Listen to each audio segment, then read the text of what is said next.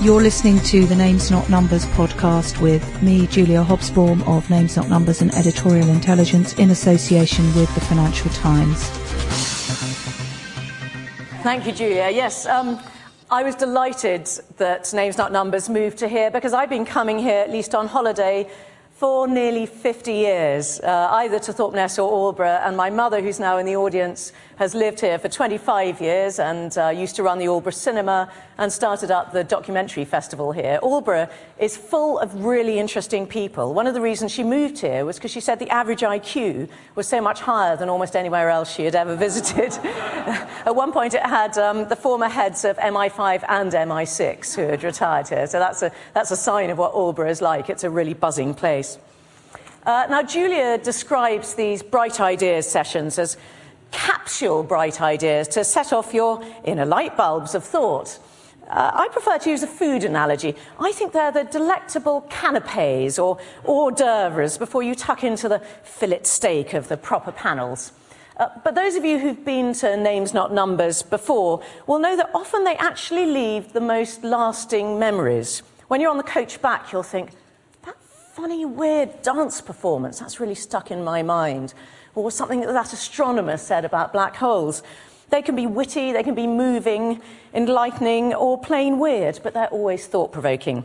So I invite you to treat each 8-minute contribution as like one of those little sherbet crystals that fizz and crackle on your tongue. So here goes. The first today is going to be Ed Caesar. He's a journalist and author. He specialises in long-form journalism, mainly for the New York Times Magazine and GQ. He's working on a book about the quest to break the 2-hour marathon. His favourite magazine piece of all time is about elevators. And he, ironically, is going to spend only 8 minutes telling us why long-form journalism is better than 140 characters. Ed.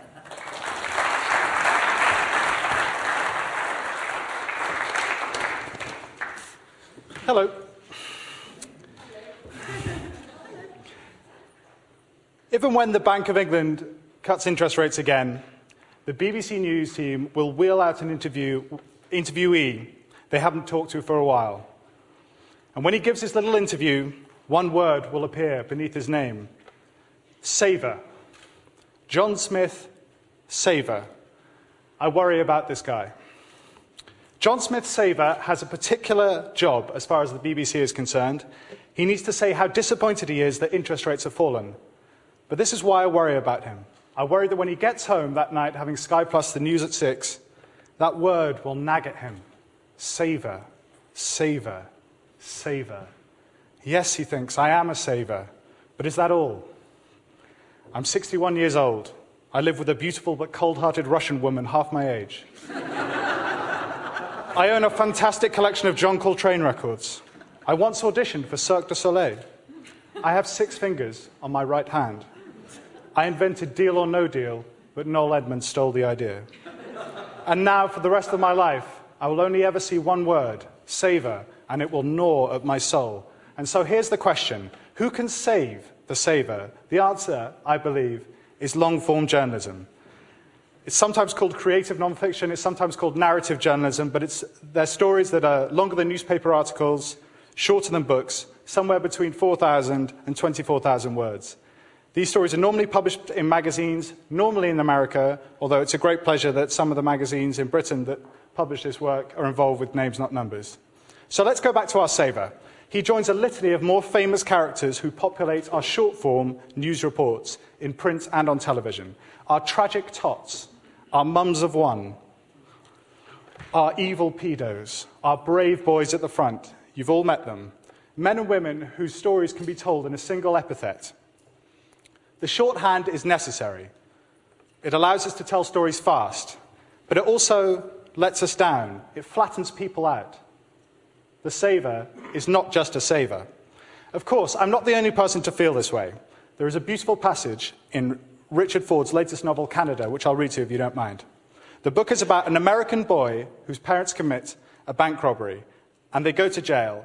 Sometime after the crime, far away from his imprisoned parents, the boy reads a newspaper article about them, and this is his reaction. When I read the story that made our parents sound like any lifelong, luckless criminals the world would barely notice, then forget, as if this story was all there was to their lives, I felt an odd sensation in my chest, like a pain without an ache. Nothing that had happened to them had been in any way normal. Whatever changes had occurred in them and to them defied any idea I had of familiar. They looked like two people I knew, who I was once again seeing across a distance, some unspannable divide, much greater than the border that separated us now. They should have read that passage at Leveson, because it cuts to an important truth about newspapers. They can be dead right and dead wrong at the same time. The newspaper story in that passage is factual, but in important ways, it misses the point. We need deeper narratives, stories that are factual but explain the world in all its weirdness and complexity. And of course, you might say, read a novel, and of course, I do. But I also need some facts, beautifully arranged, and that's where long form comes in. Take, for example, this story, or at least the opening of it. It's one of the great stories ever published, The Things That Carried Him, by Chris Jones of American Esquire. It's a 16,000-word piece about an American soldier who was killed in Iraq and his journey home. The narrative is told backwards, so that it begins with an account of a gravedigger. And this is how it starts. Don Collins stood in the sun and mapped out in his mind a rectangle in the grass, 8 feet by 3 feet. He is 49, wears a handful of pomade in his hair, and no longer needs a tape to take the measure of things. In 2 sentences, I'm hooked. What's intriguing about Don Collins is that you have not met him before. He is not tragic or brave or saucy. He is not a saver. His character is an accumulation of detail, and as a result, you feel his presence on the page. And Chris Jones's story has 20 other characters, just like Don. To me, writing long form is the greatest challenge a reporter can set themselves, and reading it, the greatest pleasure. And once a day, for half an hour, I disregard the junky scratch of the smartphone in my pocket and read something big. How is this possible? We were told at the outset of the digital revolution that nobody would read long articles anymore. In fact, the reverse is true. Not only has the internet widened the boundaries of what you can publish in this seemingly infinite space that we have at our disposal, but we have also surprised in ourselves a wish to be more serious, as Larkin nearly said. Because of the technology that was meant to destroy our attention spans, we are now seconds away from the greatest arsenal of reading material you could possibly wish for. It comes at a cost. Long form is expensive to produce and to edit properly, but it's not expendable. To me, it's never been more important than right now.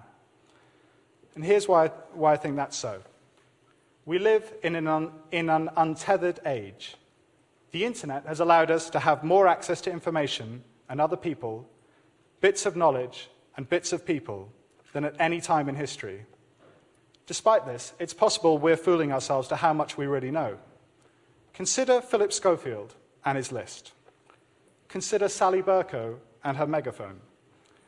They're only the most egregious examples, but they point to an important truth that somewhere in the social media frenzy, the falcon has lost the falconer. The reality is, important facts about someone's life don't jump into your iPhone. Facts are coy. They require you to go out and knock on doors and make telephone calls and have a working understanding of how people behave. Long-form stories may not always be utterly correct, but they are reported at length and with vigor. 3 fact-checkers worked for a year on Lawrence Wright's recent New Yorker piece about Scientology. That is some commitment to facts. And even this is not enough. Facts are one thing, the truth quite another. Joseph Mitchell said, you can write something and every sentence in it will be a fact. You can pile up facts, but it won't be true. Inside a fact is another fact, and inside that is another fact, and you've got to get to the true facts. John Smith's saver is a fact. It's not necessarily the truest thing you could say about him. So, what the best long form offers is depth, accrued through a steady accumulation of tiny moments. And perhaps for this reason, long form works equally well when it investigates big subjects, an unexplained death, the USA's drone program, as it does when a writer scours in a seemingly unimportant story, a stolen magic trick, the origins of a bikini. My favourite long-form story, as Marianne pointed out, is about elevators. A final thought. There's a new novel coming out later this year by Colin McCann, published by Alexandra Pringle, and the book's called Transatlantic, and it's really wonderful. The opening chapter is about the first crossing in an aeroplane from America to Ireland by two British airmen called Alcock and Brown. And in the following passage, the two airmen sight land. Rising out of the sea, as nonchalant as you like, wet rock, dark grass. They cross the land at a low clip. Down below, a sheep with a magpie sitting on its back. The sheep raises its head and begins to run when the plane swoops, and just for a moment the magpie stays in place on the sheep's back. It is something so odd that Brown knows he will remember it forever. The miracle of the actual. Good long-form is full of such moments when odd details strike you with the force of a revelation and stay with you forever. They are brimming with what McCann calls the miracle of the actual. There is so much more I could say, and an irony, given my subject, that I don't have time to say it. But here it is in 140 characters. Turn off the phone, read long form, there is still time.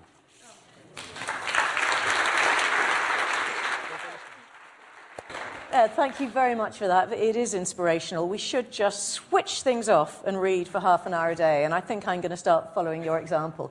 But why does it always have to be in American publications, and why is there so little of it left in Britain? Is there simply not the money to be able to fund it? I feel self-conscious about this because I'm the publishing director of Condé Nast is looking at me, but there are publications that do it in Britain, but it's just so, there is more money, there's a bigger audience, and there is, I feel, a greater seriousness about this stuff in the US that we've lost somewhere along the line here.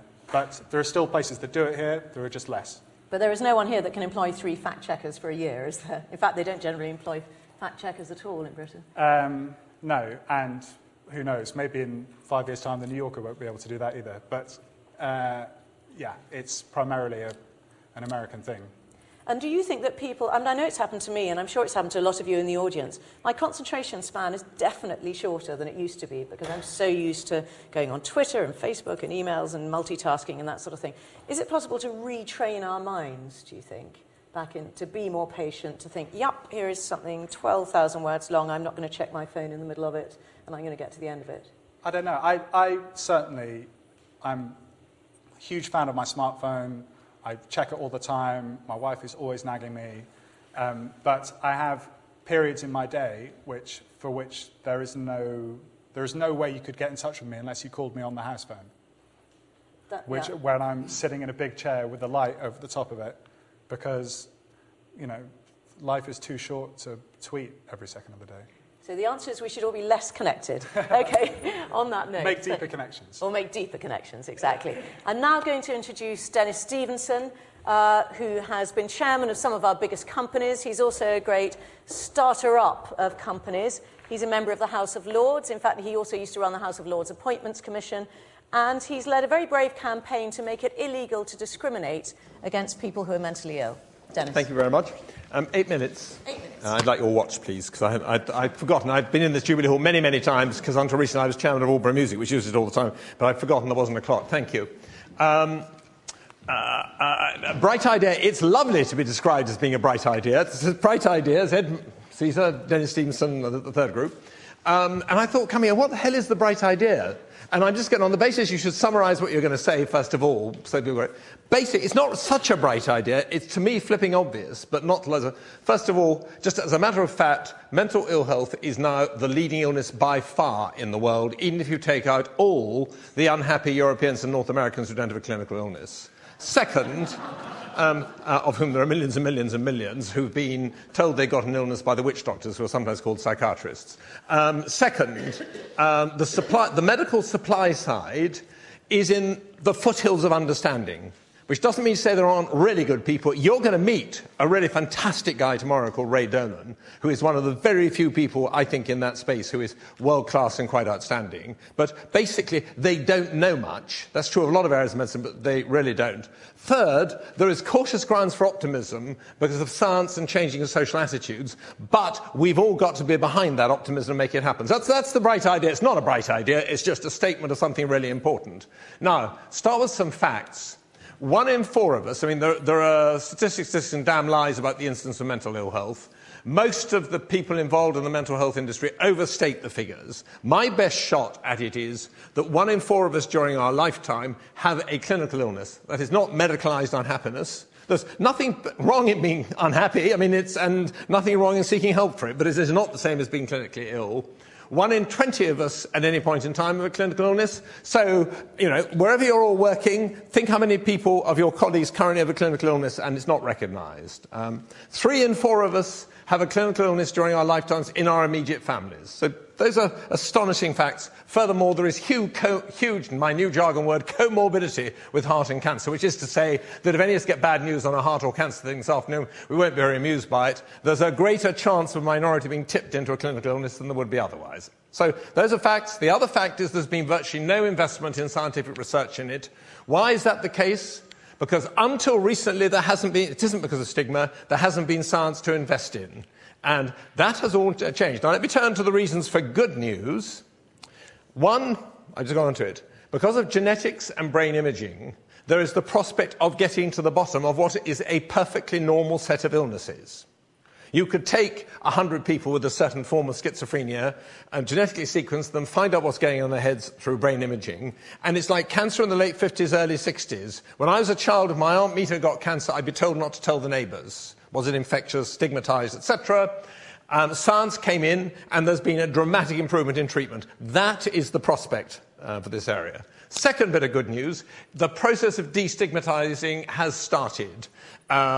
What authority do I have to talk to you about this? I should have said, well, first of all, about 20 years ago, I suddenly realised I suffered from, didn't suddenly realise, I suffered and had suffered all my life. It's a normal thing to realise it in retrospect, from so-called endogenous depression, i.e. depression for which there is no obvious external cause, and presumably is chemical, but no one quite knows.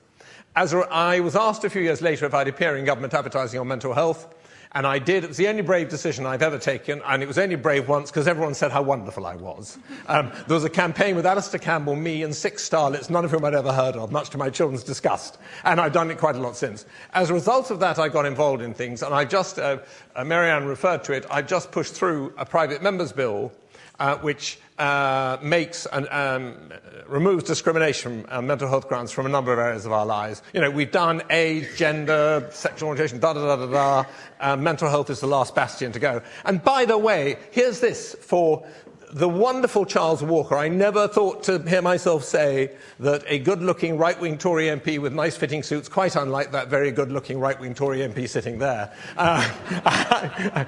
would become one of my closest friends. Charles Walker is totally wonderful. About 4 or 5 months ago, he stood up and told the House of Commons he was a walking fruitcake. You may remember there was huge publicity about it.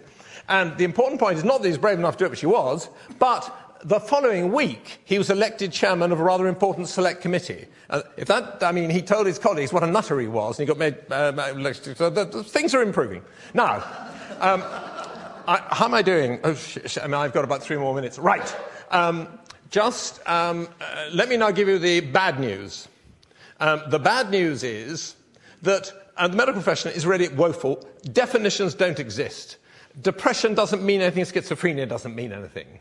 And all the work coming out of genetic sequencing suggests there's no patterns emerging. And this is nothing, most illnesses got defined symptomatically in the 19th century, cancer being a very good example. And as science has come in, they've been systematically breaking them down. And so we now know there are all sorts of different forms of cancer, etc., etc. But there's a problem of definition. Second, there is reflected in astonishing siloization.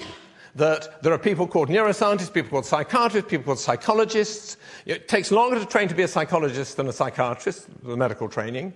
Yet there's very little crossover between the two. There's a few heroic people who are normally the leaders in the field worldwide who've done both, but they operate in different silos.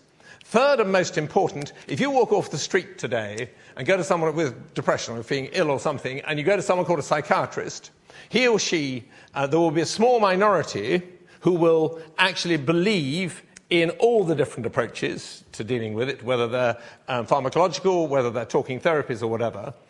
Most of them will basically prescribe pills. Nothing wrong in that, as long as they don't bullshit you with the technology, because we don't know why these pills work. No one does, by the way. But most of them will faintly disapprove of talking therapies. One or two of them may have telephone numbers you can go to. If you go to people called psychologists, they will say truthfully, well, we can't prescribe drugs, which is true and mad. They should be. If you have 10 years training, you should be allowed to taught how to prescribe drugs. A large majority of them will faintly disapprove of drugs. And so you don't have, if you go to a heart person, he or she may have different views, but they'll have the entire range of techniques and tools under one roof. So it's really not very good on the supply side. What is that? And that's the bad idea. That's not the good idea. It's just a statement of fact. And it's going to lead me to my last bit, which is, in this audience, there will be a load of people here who have suffered from clinical illnesses. A number of you are suffering as we speak from clinical illnesses. I have no doubt at all. If not, you're the exception that proves the general rule. And I've learned a thing or two about what to do in that situation. First, use your common sense. The medical supply side ain't that good yet. There are some really good people, by the way, who are doing their best. Most of them, I think, would agree with what I've just said. Second, it's probably true of all medicine, but you should definitely seek multiple opinions in this area. You don't get a total view of holistic treatment under one roof. You get different views and different people. You should use your common sense and go for it. Third, if you're younger than I am, and some of the members of the audience are younger than I am, there's one or two who I think are the same age, one or two older, just be... have the following grain of optimism. It is changing very fast. Science is, the investment is now going to be made in science. It's what I'm doing with I didn't think I told you, I've also, as well as putting a private members bill for, I've started what is effectively the world's first mental health research foundation. There are 2 small family trusts in America, but amazingly, apart from that, there are no mental health equivalents to big cancer, heart, other medical charities. And with the help of the mighty Wellcome, who tapped me on the shoulder and asked me to do it 2 or 3 years ago, I've set up a mental health research foundation, which is the most scary thing I've ever done, because it's a responsibility and it's very difficult. But it is all going to change. So I had supper a few nights ago with a friend of mine, a rather well-known journalist, whose brother is a paranoid schizophrenic, whatever that means, and it probably doesn't mean anything at all, by the way. But he said, what's the advice? And I said, very simply, follow it on the web, because there are big changes. Now, I've done my 8 minutes, madam. I'm not sure you've heard a good idea. You've heard a total passionate conviction that being mentally ill is just the same as having a frozen shoulder or a heart problem. Not to be confused with being unhappy and just, feeling a bit cheesed off with life, but the clinical illness. You've heard my strong conviction that we're in the foothills of understanding of what's going on. Don't be fooled by medics trying to be more authoritative than they think they are. Third, should any of you be troubled, which you will be, or your children or your friends, keep your common sense about you in dealing with multiple opinions. Thank you very much.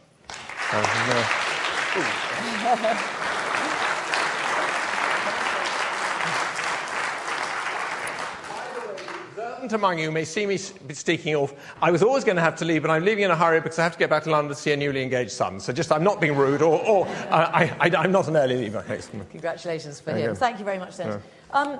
I'm intrigued by this notion that not enough people are doing research on it, because it seems to me, A, it's very widespread, as you said, B, it's a sort of medication that you take for a very long time. Now, we heard recently that not enough research is being done in developing new antibiotics, because if you only take them for a week, it's not really in the pharmaceutical company's interest. But surely antidepressants are extremely lucrative for them. With antidepressants, like many medical breakthroughs, they stumbled across them in the late 50s, early 60s. They didn't know then why they worked. They don't know now. There have been very few developments from them. That is not a criticism. It's bloody brilliant they found them. And don't believe all the stuff about antidepressants not working. That's crap. Of course, not all drugs work for everyone, so there'll be a minority they don't work on. But basically, there isn't a huge investment in research. And the reason is very simply that if the most famous bipolar person in the world, whom I take to be Ted Turner, when he gave, do you remember, you're too young to remember when he gave, but you're not. No, you're old. When he gave $1 billion to your parents might have told you, but when he gave $1 billion to the UN, if he'd given it to mental health research, it couldn't have been honestly spent. But genetic sequencing and brain scanning changes it. So that's in front of us. Okay. One last question. If your son, say, was suffering from mental illness, would you advise he tell his employer?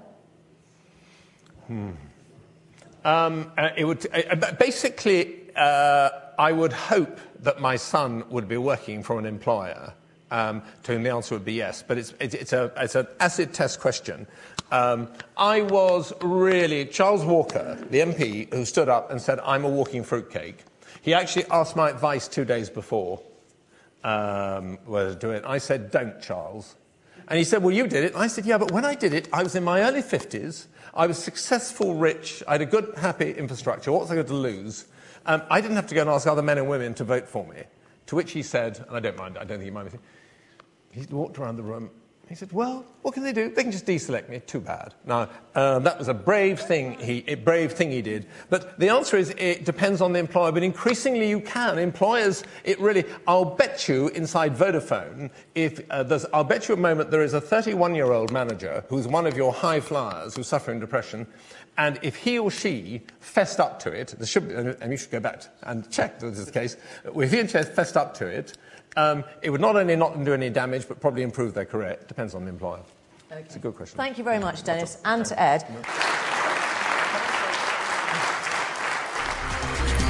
That was the Names Not Numbers podcast.